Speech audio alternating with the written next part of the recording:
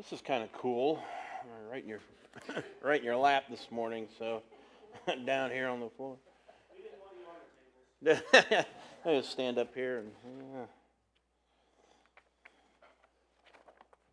You have to forgive me. I think I'm getting a cold, a pretty nasty one here. I'm starting.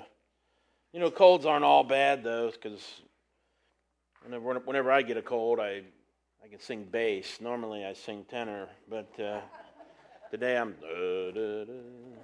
I like to when I'll be driving home or something. If I got a cold, I'll be singing in the car, trying to see how low I can get.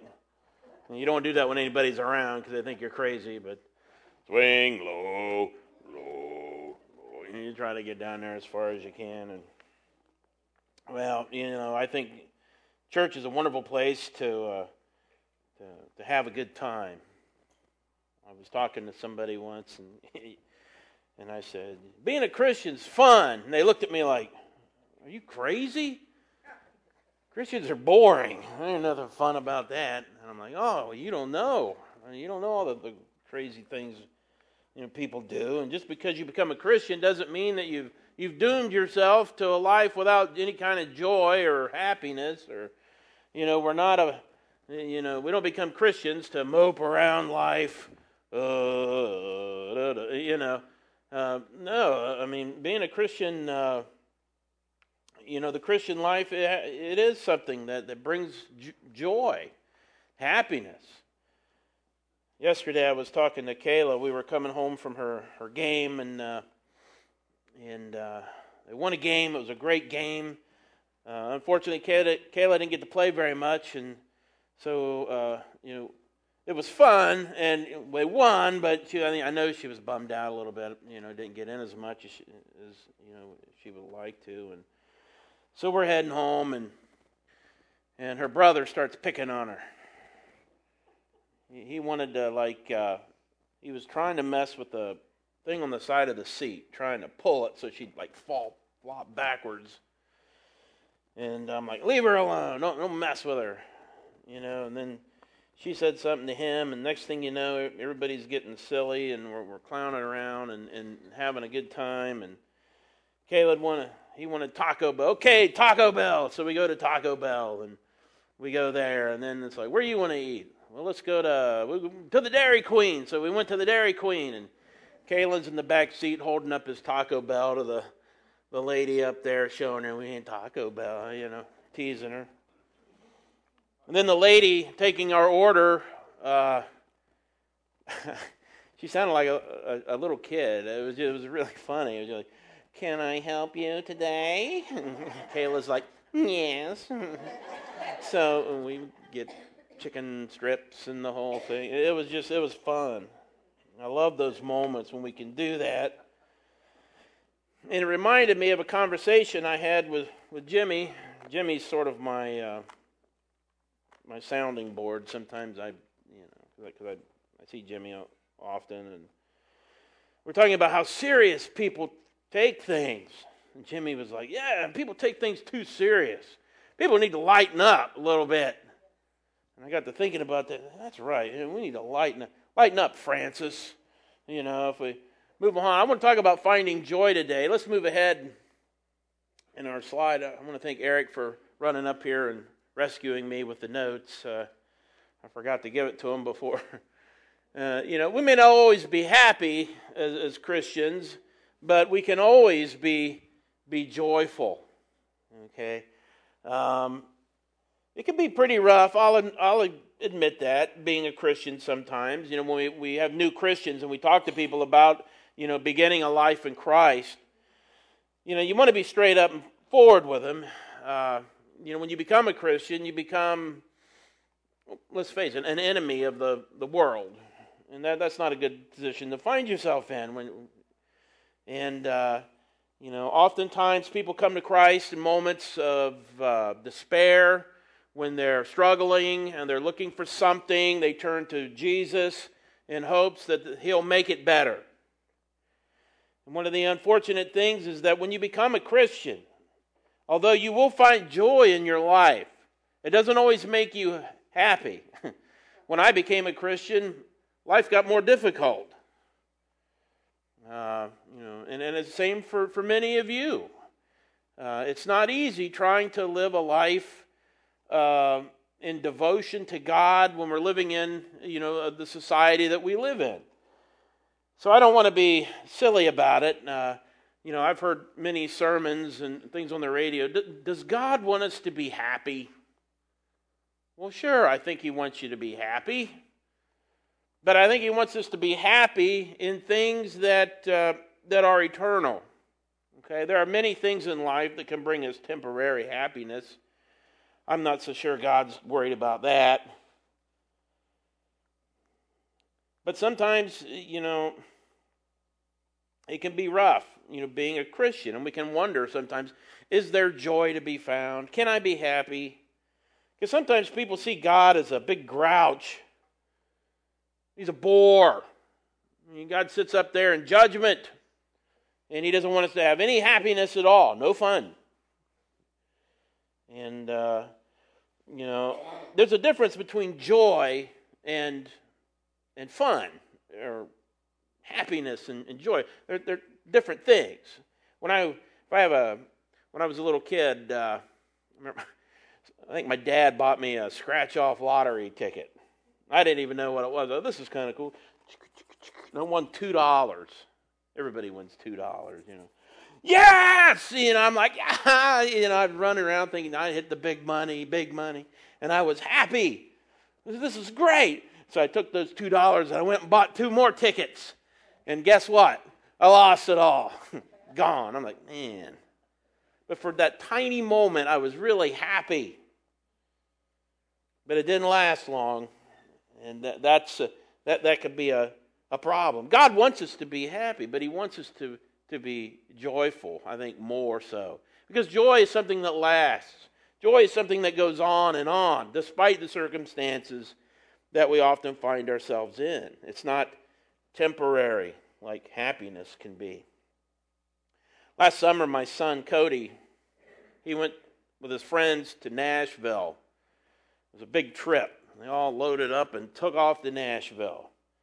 Well, Cody's, I think he's 21. I don't even know how old my son is. Yeah, I think he's 20. He's a man.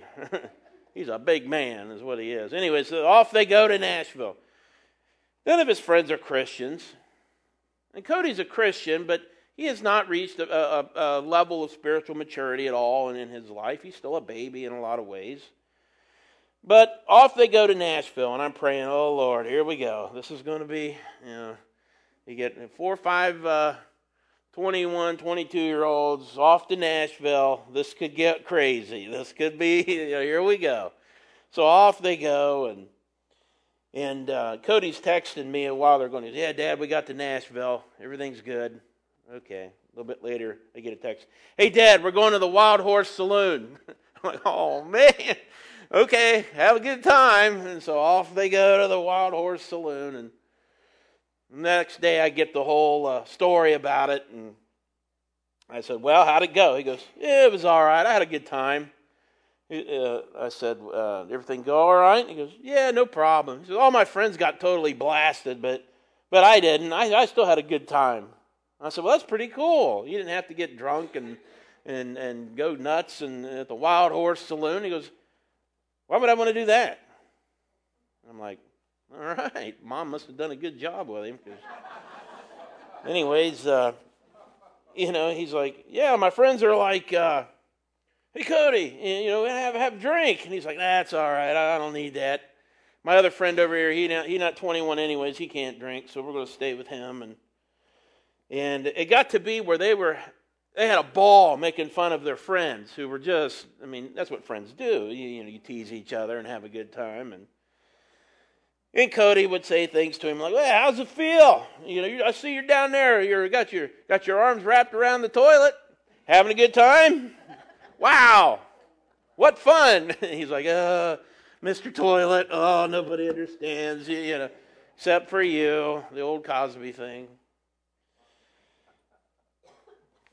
Wakes up the next morning and his friends are like, Cody's like, wow, that must be nice. What's it like to have a dead animal die in your mouth overnight? What's that taste like? And he's just teasing them unmercifully. And I'm thinking, Cody is just having a ball. He didn't have to resort to getting loaded up and chasing girls and all, none of that. He didn't have to. Because I think Cody understood, happiness is great, but it doesn't last. Better to have joy. Better to have something that goes on and on. It's not always being a Christian. There are times where we're not going to be happy. But we can always remain joyful in the Lord. Okay, so what I want to do is get into a little bit of history lesson here, and let's move ahead. And if you know anything about the Old Testament, the story of the Jew, it's the story of the Jewish nation. And the history of the Jewish people has always been one of, where they're in fellowship with God, and then they'll become unfaithful and disobedient. That'll require God to have to punish them, not because he's always mad and angry, but he loves them. I'm going to get you. So he punishes them, and then that follows a time of restoration, and then love again, and it's just a cycle that they tend to go through. It's funny how the history of the people of Israel, it kind of mirrors my life. I do the same thing. I'll have moments where God and I are tight, and then I'll get a little out of hand and lug out. Eventually, he'll bring me back. Well, God is a God of his word. And when he says something, he means it. And in this case, Judah and Israel, the Jews had been split into two nations, the northern tribes, which referred to them as Israel, and the southern group was Judah. And they had lived a cycle of sin and then repentance. But finally, God had had enough of it, so he brought judgment upon them. In 722 AD, the 10 northern tribes of Israel would be scattered over the known world by the Assyrians. God used the Assyrians. These weren't the people of God. They came in and scattered them. Several centuries later, God used the Babylonians to come in, and they sacked and destroyed and tore up Jerusalem and depopulated it. You can read about both of those in 2 Kings. And he did that because Judah had been unfaithful. And then they let them off to Babylon, where they were thrown into captivity. This is pretty harsh treatment. But God had it with them. Okay. Now, while they were locked up in Babylon, the Persians took over the Holy Land. Another group. Here they come. Move ahead here. Meet the new boss, same as the old boss. The Persians take over the Holy Land. Well, they're no different than the other guys. And eventually, you get a situation after about 70 years. A Persian king by the name of Cyrus will send the Jews back to Jerusalem. Okay, guys, we're at a time of peace here. You guys go back to Jerusalem. When you get there, rebuild it. It's a dump. The last people destroyed it. So you guys go there, fix up the temple, rebuild the walls.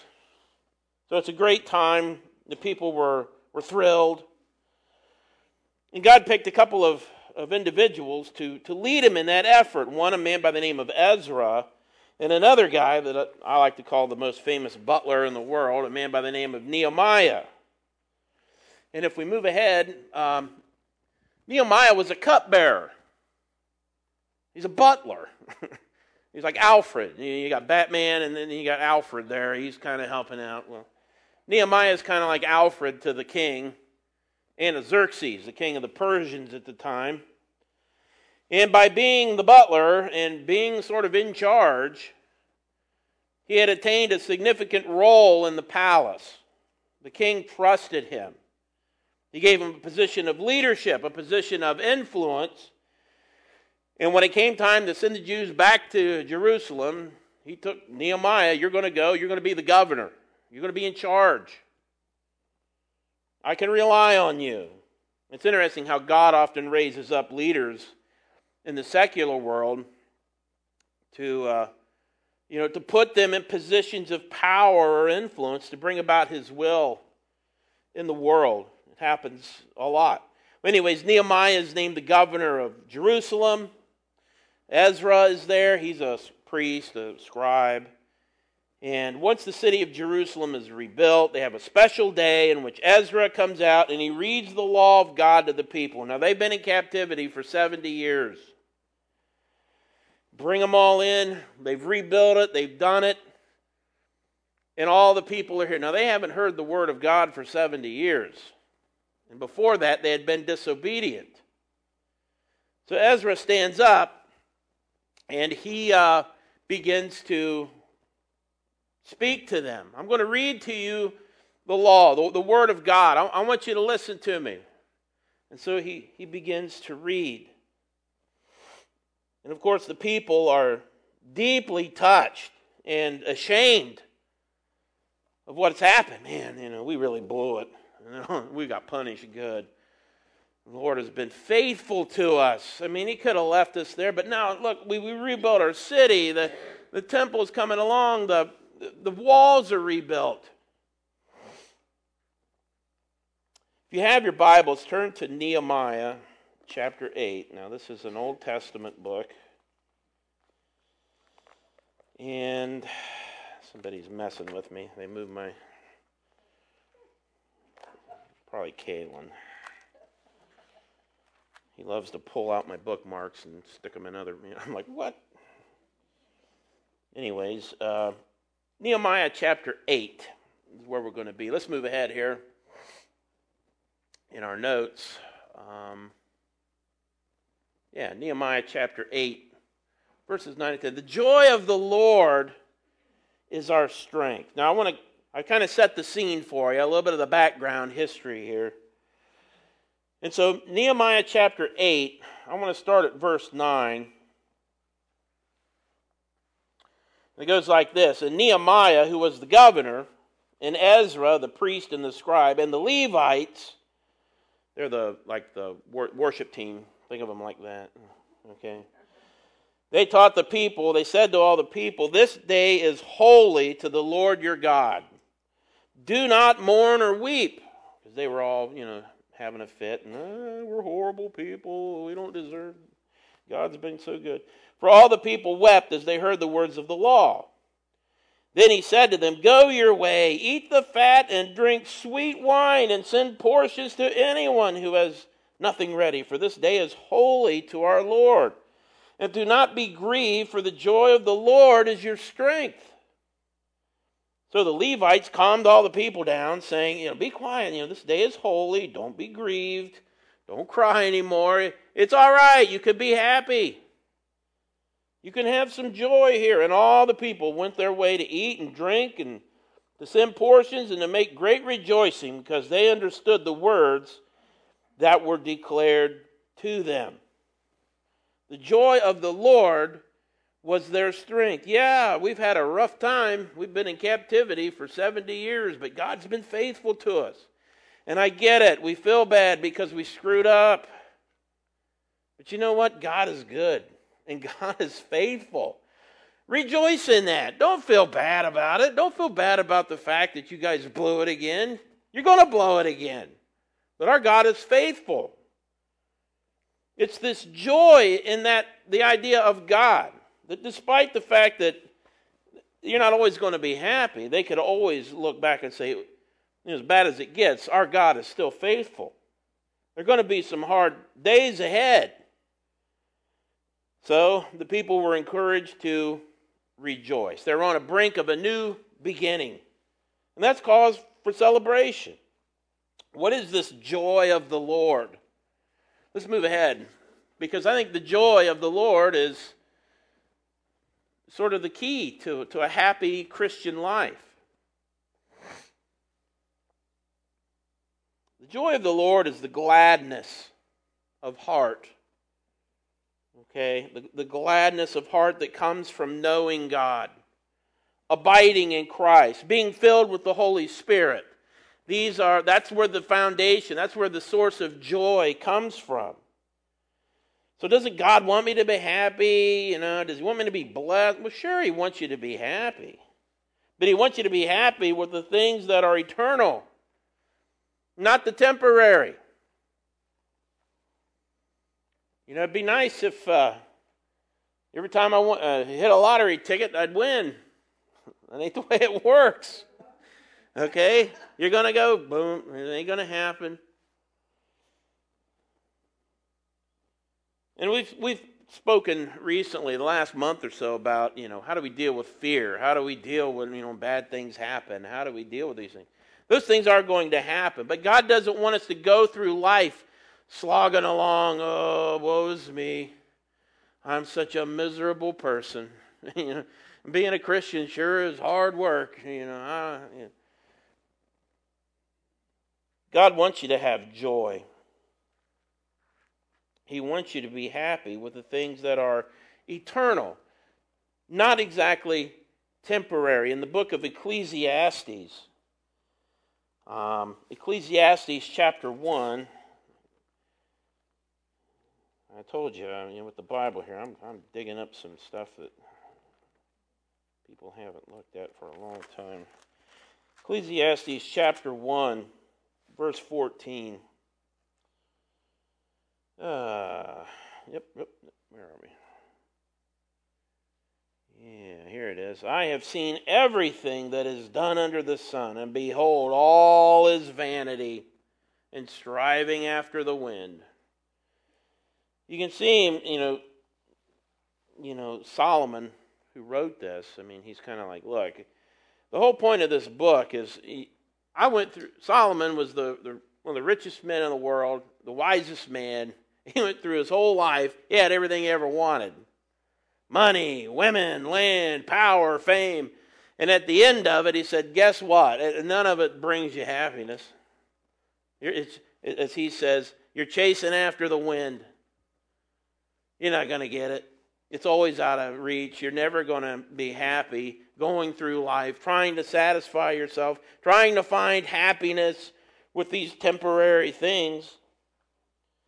Things fail. Things break. When I was, here we go again, back in my day when I was a little kid. Well, Christmas morning I woke up for this new toy I wanted, the Millennium Falcon. Star Wars, I had all my figures, man, and the Falcon was a big toy. And so we're playing with it. My friends, we're just, I'm Han Solo flying this thing. Chewbacca's there. Well, somehow or another, I let go and it fell down the stairs. The Falcon's going to jump to light speed. Yeah, it hit light speed, all right. Tumbled about 8 times, hit the floor.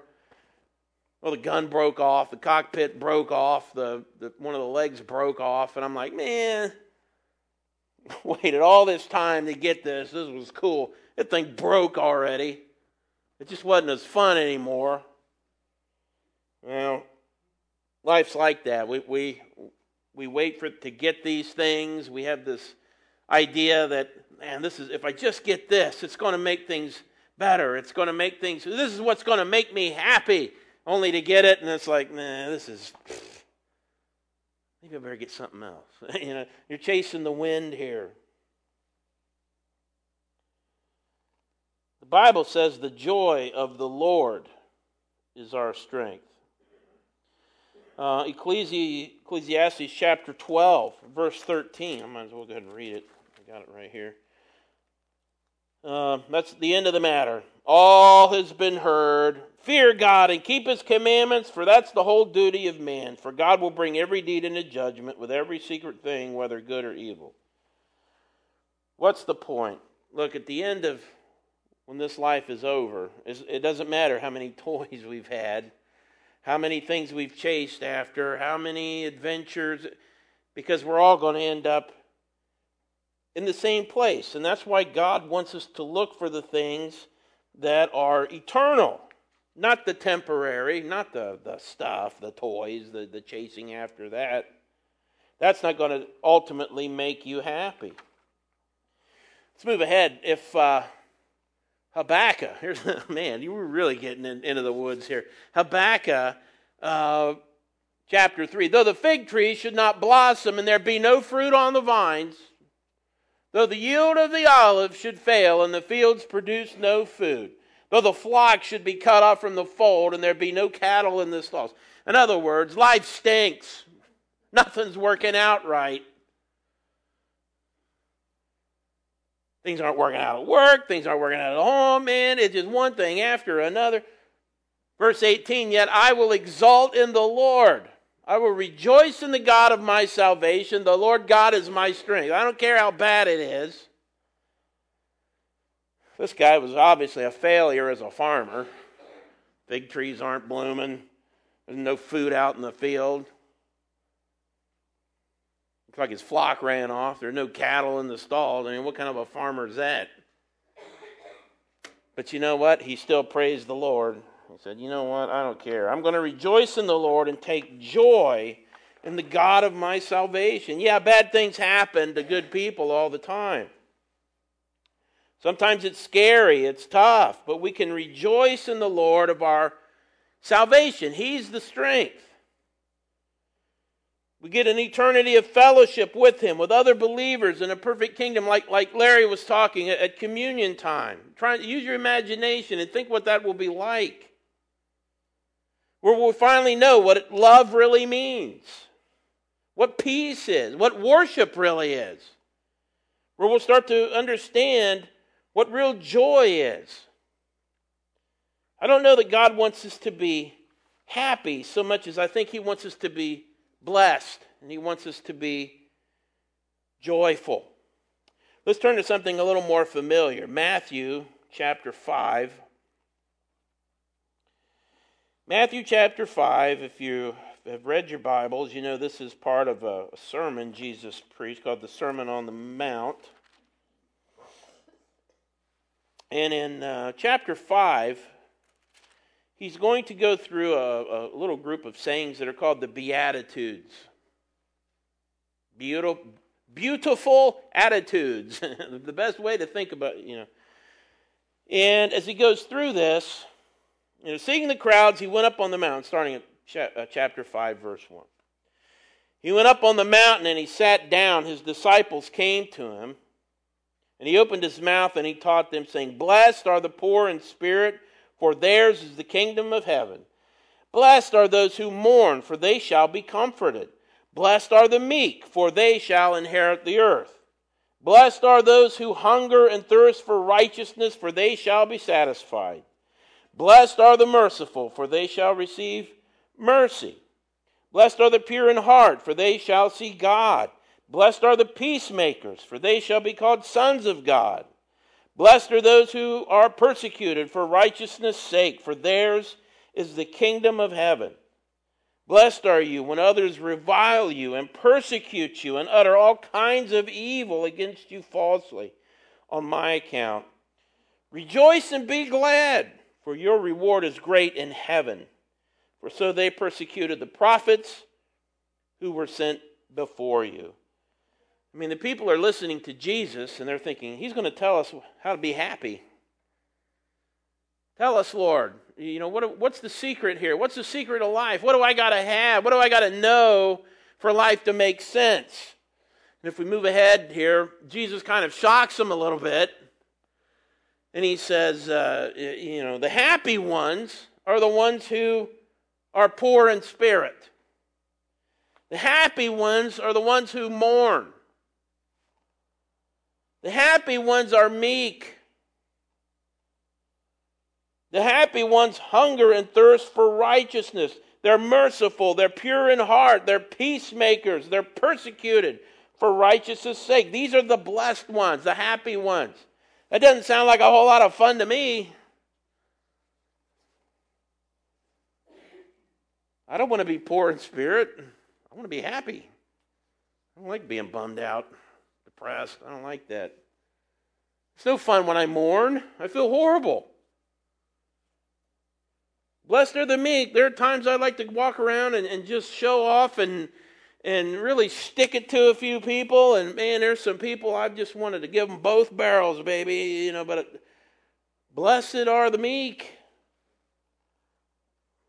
Boy, it sure make me happy, though. You can't do that. Blessed are the merciful, those who hunger and thirst for righteousness, pure in heart, peacemakers. These are all noble, wonderful things, but I never really thought that they would bring me any kind of happiness. Maybe because what God is more interested in is the idea of being blessed. Blessed are these people? Because these things don't sound like they make you very happy, but they do kind of define, I think, the blessed life, the things that will bring you joy. Jesus explains that these people are blessed. If you do this, let's move to the next one. You will be blessed because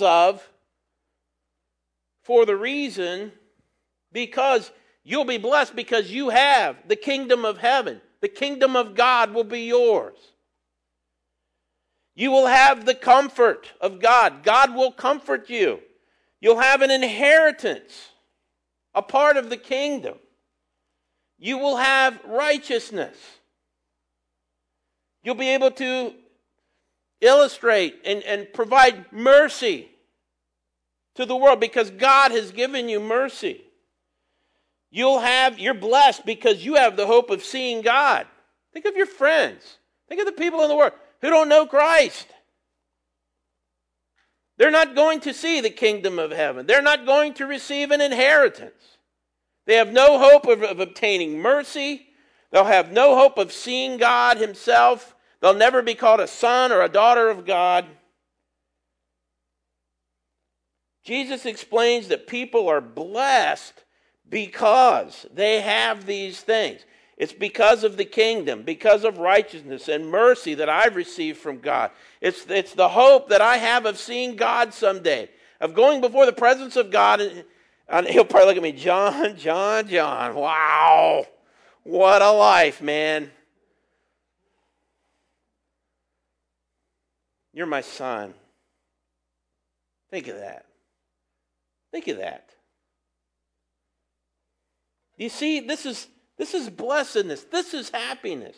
No matter what happens to me, whether I lose all our money in our house, I lose my family, I lose these things in life, I am still blessed. So people looked at me a little funny a couple weeks ago where I said, I'm going to go into my work because I know my God goes before me, and if I get blasted by some nut with a gun or something, that's okay. I'm like, what? I don't want that to happen. Well, I don't either, really. But the point is, if it does happen, hey, I have the kingdom of God. I have found mercy in Christ. My God comforts me. I have the hope of seeing God. I'll be called a son of God. And because of that, I can be joyful. Being a child of God, being a part of his kingdom, that's what happiness looks like. Not these temporary things in life. Took my truck in to get it fixed. They gave me a rental car, a Hyundai Sonata, or it's a Hyundai. I've never driven a Hyundai. I don't think I want a Hyundai. But still, we jumped in the car and it's like, fresh car smell. We're driving and, it's like, life can't always be like that. Those little tiny moments. I want joy in my life. Happiness is great. I love being happy. But I know it's not going to last. But joy lasts. Joy goes on and on. Joy is eternal.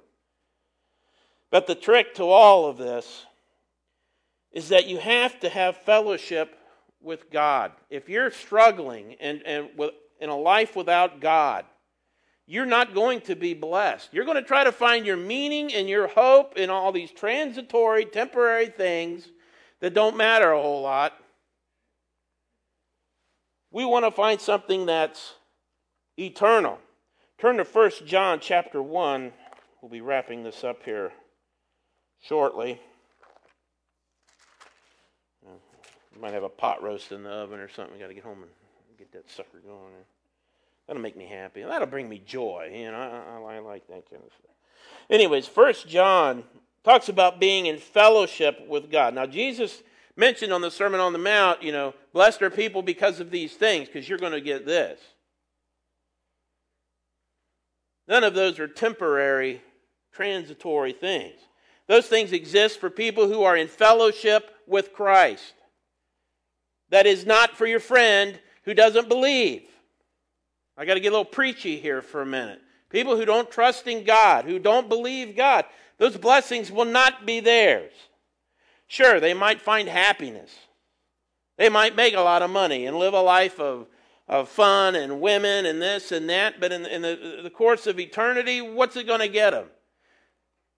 Solomon lived his life that way. At the end of his life, he said, what a waste. It's all like chasing the wind. So to be blessed, we have to have a relationship with God. We don't need to make God our ruler. He's going to be the judge up there. No. God wants to call you his son, his daughter. And the book of 1 John talks about this a little bit. Let's move ahead to 1 John chapter 1, verse 3 and 4. John's writing this. He says, what we have seen and heard, we proclaim to you also, so that you too may have fellowship with us. And indeed, our fellowship is with the Father and with his Son, Jesus Christ. These things we write so that our what? Our joy may be complete. The only way to have fellowship with God, with his Son, and with one another is through this idea of fellowship with God. Move ahead, 1 John 1, verse 7. But if we walk in the light as he himself is in the light, we have fellowship with one another. And the blood of Jesus, his Son, cleanses us from all sin. The only way to have fellowship with God, gang, is to walk in the light. To be cleansed by the blood of Christ. To accept Jesus as that sacrifice for you. So that as you accept that, the slate is wiped clean. Your sins are forgiven. You're reborn. You're new. And as such, you can have joy, because no matter what happens to you, no matter how many people mess with you, make fun of you, steal from you, hurt you, the kingdom of heaven is of God. The kingdom of God is yours. You have the comfort of God. You'll be called a son or a daughter of God. It's interesting. Ironically, when we use our own happiness as an excuse to sin, we're actually throwing away the only chance we have at true happiness. You know, we're exchanging the happiness and joy of fellowship with God for, as Hebrews says, the fleeting pleasures of sin. Now, is sin fun? Sure it is. I ask the kids at school when we do a unit in psych with drinking and drug use and stuff, and I'll tell us, why do people use drugs? And the kids will sit there and they'll look at me. Because drugs are fun. And they look at me like, did he really say that? Well, why else would people shoot themselves up and do all these things? They think they're having a good time. Sin is fun. A couple weeks ago, some kid around here they made little muffins. And on the inside, they put like cream filling. Well, one of the muffins, they put like mustard in there, or mayonnaise or something. Now, I got lucky. I got one of the good ones. But somebody got to bite into a muffin and is like, yeah, this is awesome. Because there's nastiness in there. Isn't that the way sin is, though? Oh, it's so good when we first, but then it's like, oh, man, I just bit into it, and that's nasty. And some of you may be asking this question. Let's move on. Do I have to be perfect to find joy? I hope not, because none of us will ever find it. None of us perfect.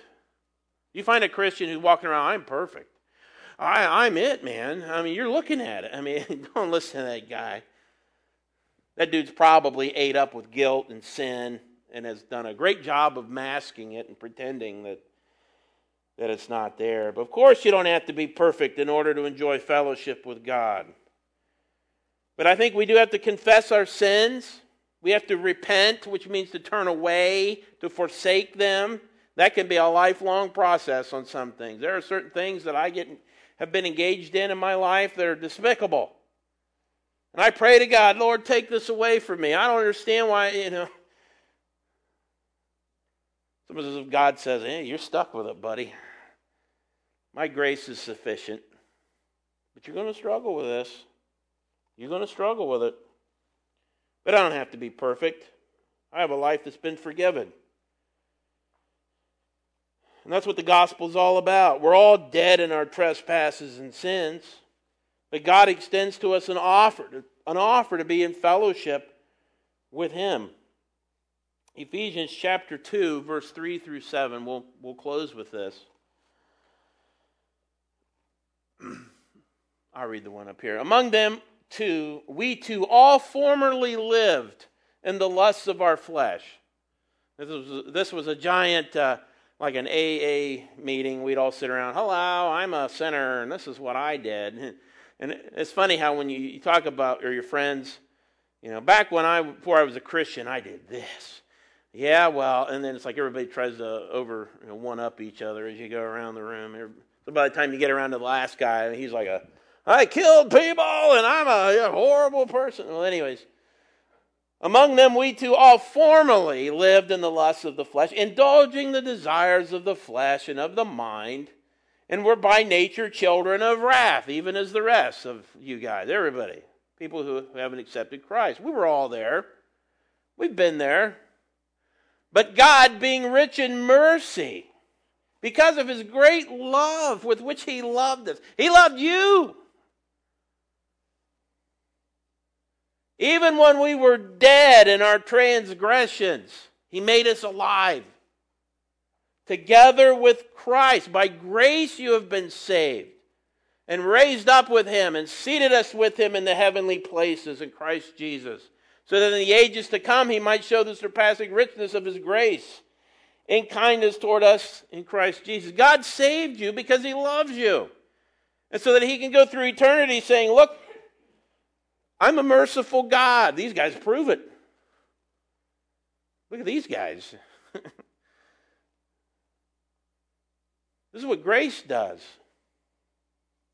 Because of my great love for you, even when you were dead in your sins, Christ died for you. Because He wants you to be blessed. He's not a cosmic killjoy trying to take all the fun out of life. He's trying to give you a life that you might have it more abundantly. And you find that through joy, not through temporary happiness, but through the joy of the Lord, which is our strength. So while we try our best to live within God's grace and experience His blessings, we can be confident that our strength, our source of satisfaction in life, the whole point of being alive, is based on the joy of the Lord. Because my God has forgiven me. I'm blessed. And He did it all. It's nothing I did.